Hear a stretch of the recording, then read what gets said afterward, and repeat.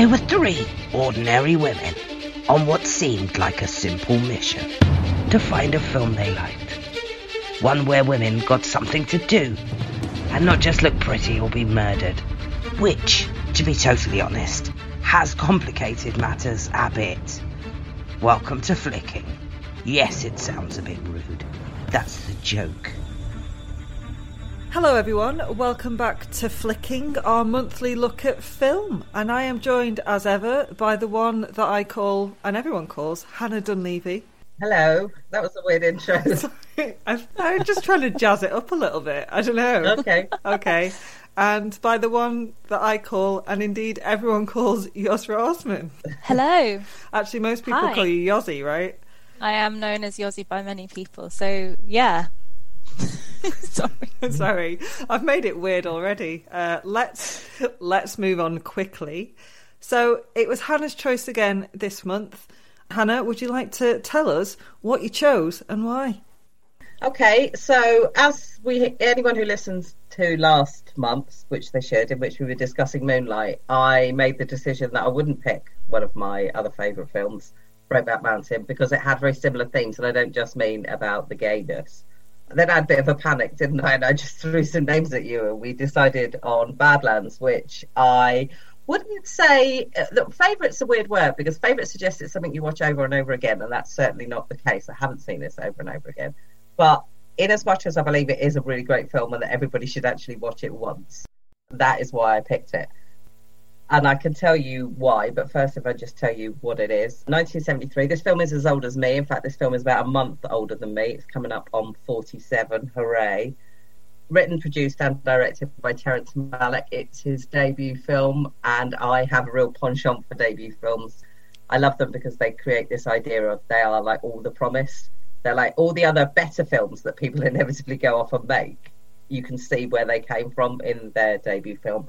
I mean, it's generally regarded as one of the best / most influential films of all time. And I'm interested in Yosra's opinion of this because do you remember when we were talking with Sarah Millican, and about comedy? And I said, and this is Mickey, we were talking, and I said that I've been watching that documentary about Richard Pryor. Yep. It'd be easy to see that if you only first arrived at Richard Pryor after seeing everything that influenced Richard Pryor, that you might come to the conclusion that he was hack. Yeah, because he's been much copied.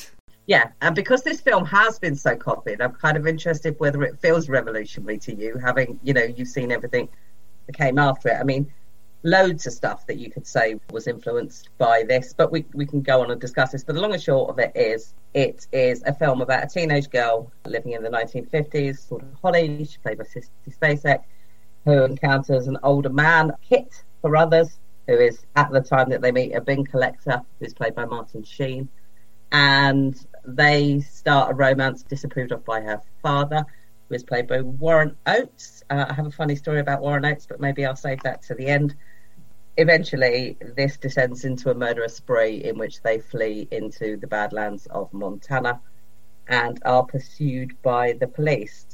Natural Born Killers obviously draws something from this. Also, I think there's really clear elements of Raised in Arizona in this. The plinky plonky music and the voiceover are very Raising Arizona. Also, I think Dead Man's Shoes, Shea Meadows' film, draws quite heavily on this, and I will go into why in a bit. But yeah, why I love it. I just think it's beautiful. In fact, at points it's like painfully beautiful to look at. I think there's a couple of images in it. The shot of Martin Sheen basically as a scarecrow with the rifle under his arm and his arms over it in that backdrop is amazing, as is the shot at the end where he's on the car and the clouds behind him all look like they've been painted in the sky. It's so fantastical. The sky is so huge and so beautiful. It looks like it's been green screen, but that's clearly just what that land is. I think it's really well written. I think the intro to this film, the first few lines where she talks about how her mum died when she was a baby and her dad found himself as a stranger in the house and he gave her the wedding cake that had been in the freezer away to the binman. It's just the most beautiful encapsulation of a start of a film. The storytelling in that is incredible. Just in like 2 or 3 lines.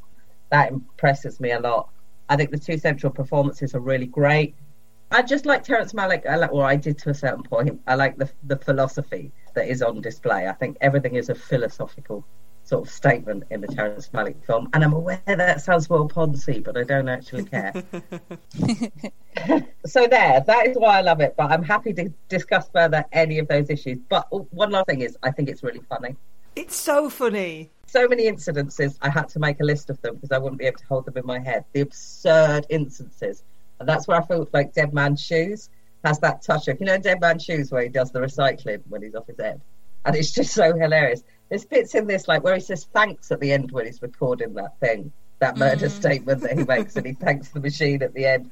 When he just puts her dad's body in the cellar and then comes up and goes, I found your toaster.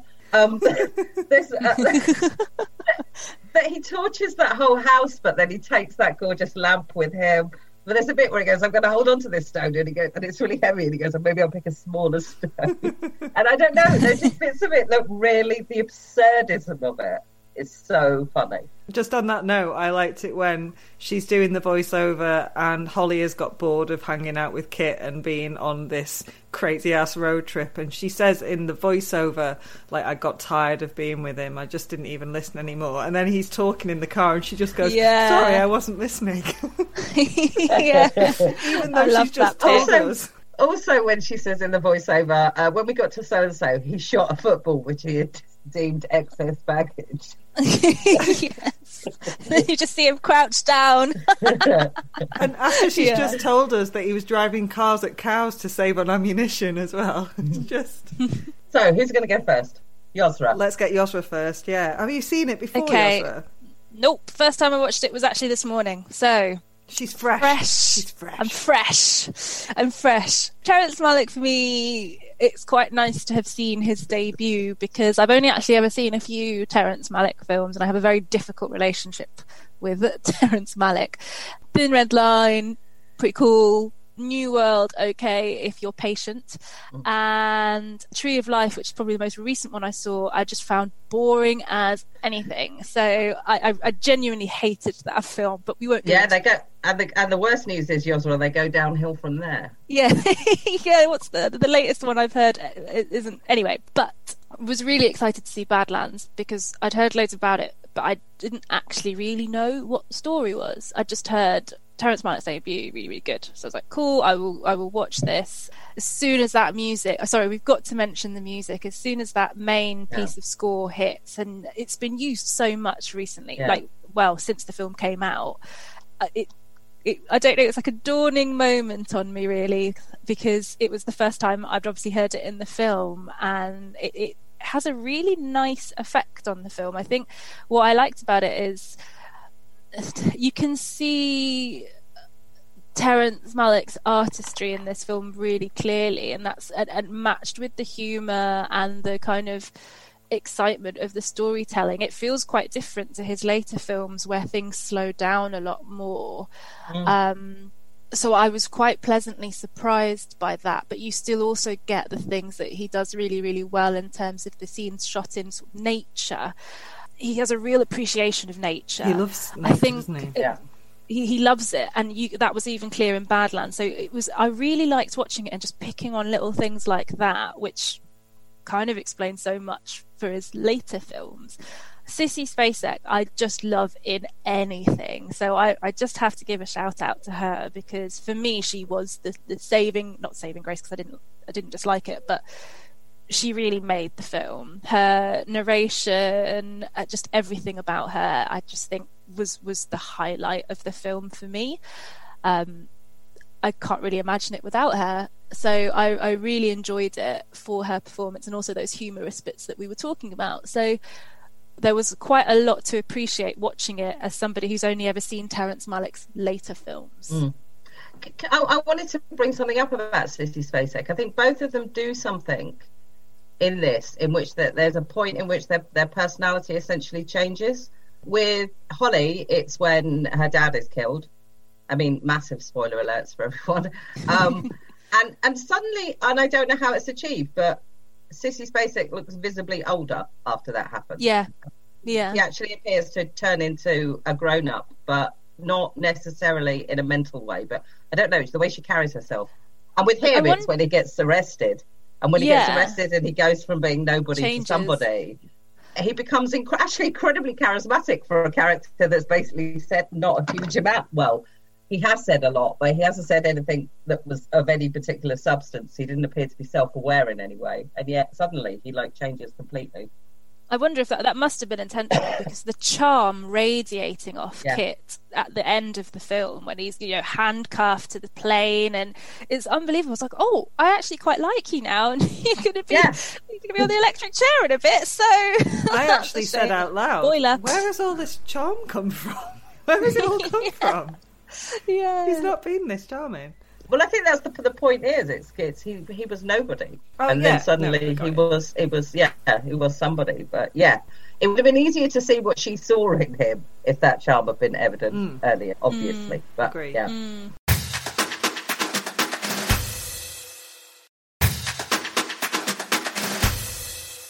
It was my first time watching Badlands as well, and I really like its fairy tale quality. It's a proper fairy tale, isn't it? And I mean that in the original sense of fairy tales, in that they're usually pretty grisly, and it is pretty grisly. It's not gore, but it's obviously there's quite a high death count. It's so clever in that she delivers this really kind of banal voiceover, yet the film is utterly engaging, even though she's just sort of describing these things, and it's almost emotionless throughout the entire film. I was like, this is why Dunleavy likes it. There's no emotions on display at all. Everyone's boxed in and corseted up their feelings. That's part of her charm as well, is that she, especially, from the point where her father's killed, she's very distant, and there's something quite graceful about it that sort of fits into that, I don't know, fairy tale. I don't know, it just... I think it's really interesting that she has a fantasy about the future, and it very clearly doesn't involve him. Yeah. She talks about her future husband and how she wouldn't have met him yet. Yeah. And it's so interesting that she's kind of oddly removed from this whole thing that's happening, but she's obviously emotionally removed from it as well. She obviously thinks it has a shelf life. She's really childlike. I know you said that she seems to visibly get older, but they're almost babes in the wood, aren't they? They're just living this life off of the land, stealing a chicken every now and again and doing the fishing. Because their relationship, we see some kissing, but they don't have sex, which I was quite, relieved by, given that he's a good 10 years older than her. But they're more like siblings. They kind of have little squabbles, but mostly get on, and the only thing they seem to do is the occasional, snog. It seems it's such a juxtaposition between this weird innocent life that they're living and the fact that then they just turn up and kill people. Well, he does. That's the thing. So I was thinking this was going to be, because in my head Badlands is almost sort of Bonnie and Clyde-esque, and in Bonnie and Clyde they're both fully involved, they're both into the killing spree as each other, but in Badlands it's all Kit that does all the killing, and she's there, but again it's that kind of emotionally removed thing that just added a whole different dynamic to what I was expecting. Agree. I mean, arguably she kills them by not helping them. But yes, absolutely. I mean, she doesn't actually pull the trigger at all, but it's loosely based on an actual true crime, isn't it, of Charles Starkweather and his also very young girlfriend Carol Ann Fugate, Fugate. I don't know how we're pronouncing that. Excellent knowledge there. It's called Google. It's the knowledge available to everyone.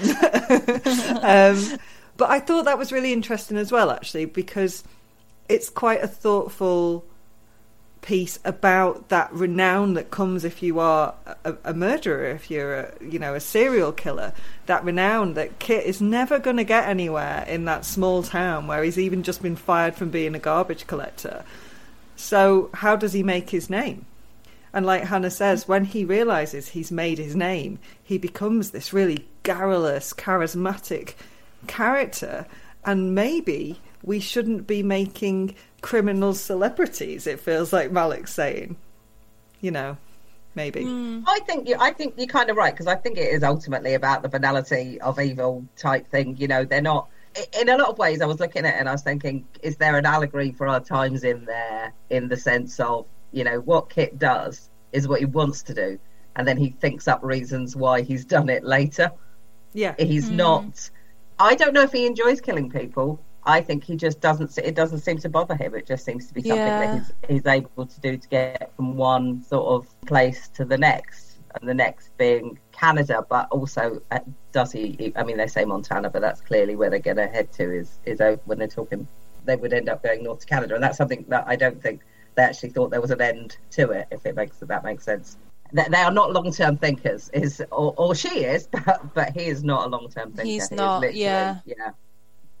I mean, the worst thing he does is just shoot randomly into that cellar, which, I mean, he probably didn't kill them. He probably just really injured them, and then absolutely despicable what he does, clearly. But he doesn't. It's not thrilling. It's not thrilling to watch. It doesn't even appear to be thrilling for him. It's just something he does. Yeah, it's quite matter of fact, isn't it? Yeah. Yeah. And then he gives himself up, and I thought it was really interesting in the voiceover where Holly is saying, he'll later claim, he tells me that it was a flat tyre, so he had no choice. But then you see him get out of the car and shoot his own tyre before standing on the road and kind of surrendering to the police. But even then, and that's it. That's when it turns, when he's caught and he's like trying to get their approval almost, and he's asking about their rifles and stuff, and they kind of, he's shaking hands with everyone. That was mad. It was mad that all these people decide to sort of respect him for getting away with it for so long. Yeah.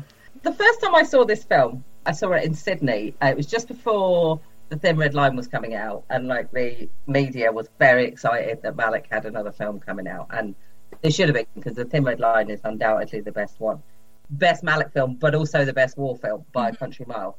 Anyway, so I went to see Badlands at an old arts theatre in Sydney, which probably still isn't there. I mean, definitely won't be there post-COVID, but it probably still wouldn't be there.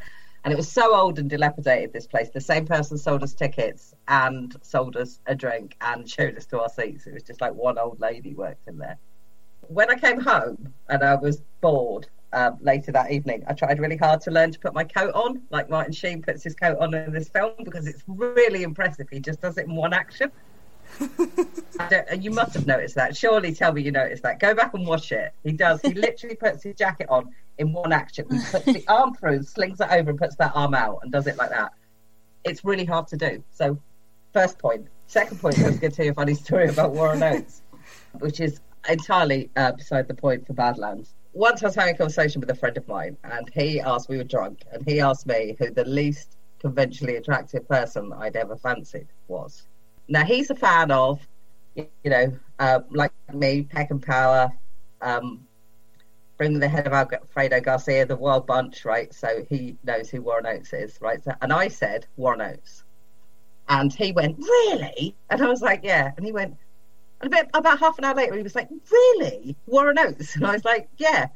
And he asked me the question, and I answered it. Anyway, a couple of years later, we're with some friends at a party, and one of them says something about DL and Pasco, and he says, Hannah fancies him, and I went, what?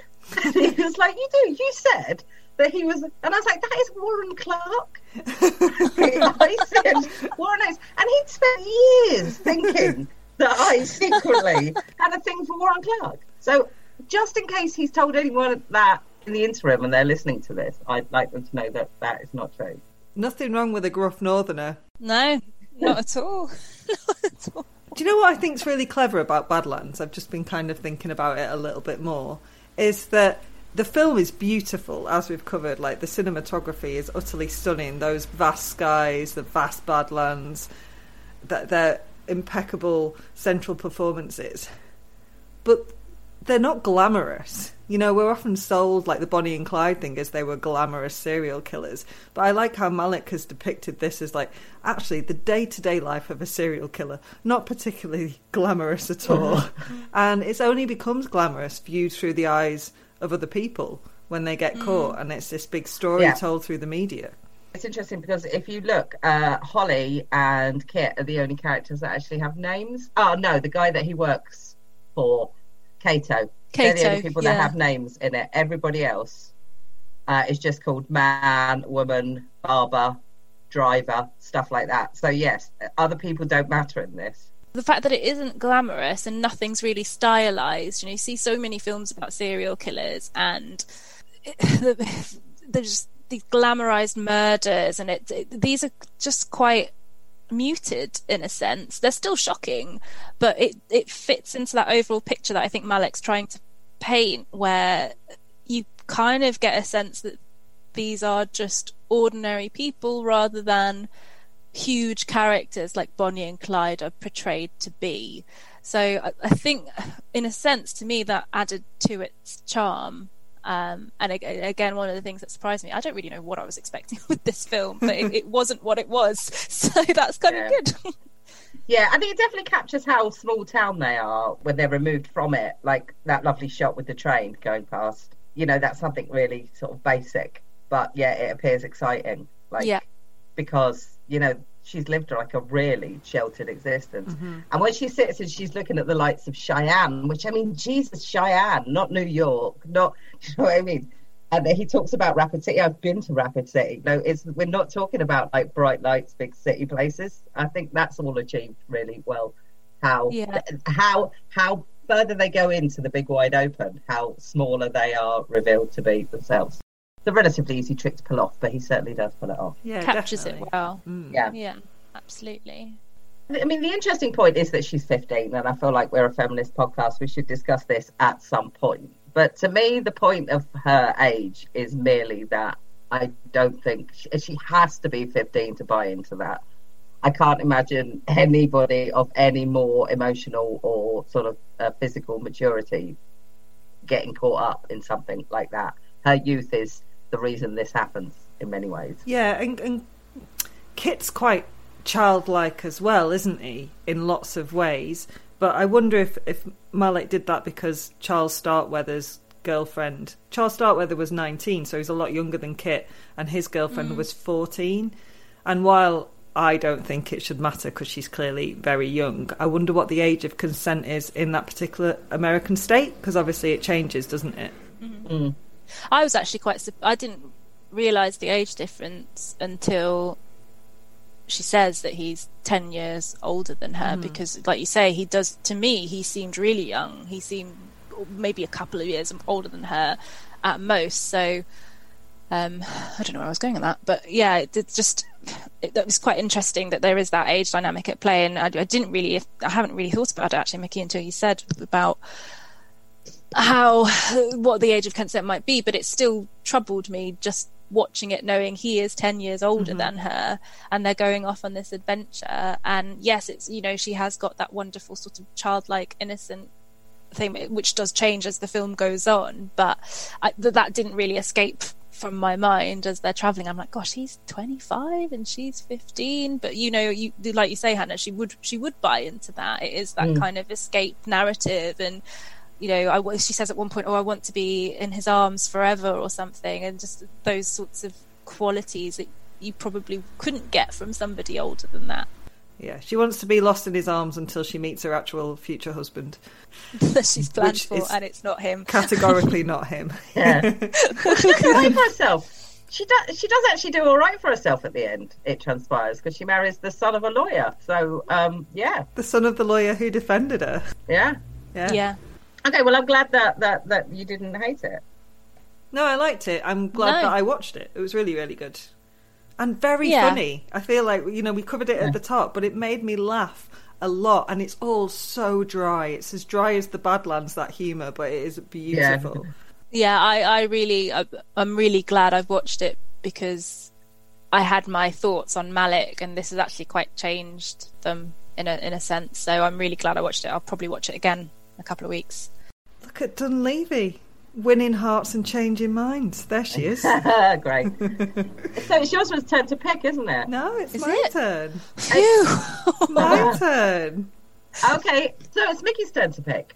It is, and I'm going to go for the one that I had two that I was and ahhing about last time, and obviously I went for Jaws. So I am going to go for Ghostbusters, because it feels a little bit more light entertainment than what we've just watched. It is one of my go-to watch time and time again favourites. So let's talk about more men. That's what we're going to talk about next week. More men. More men.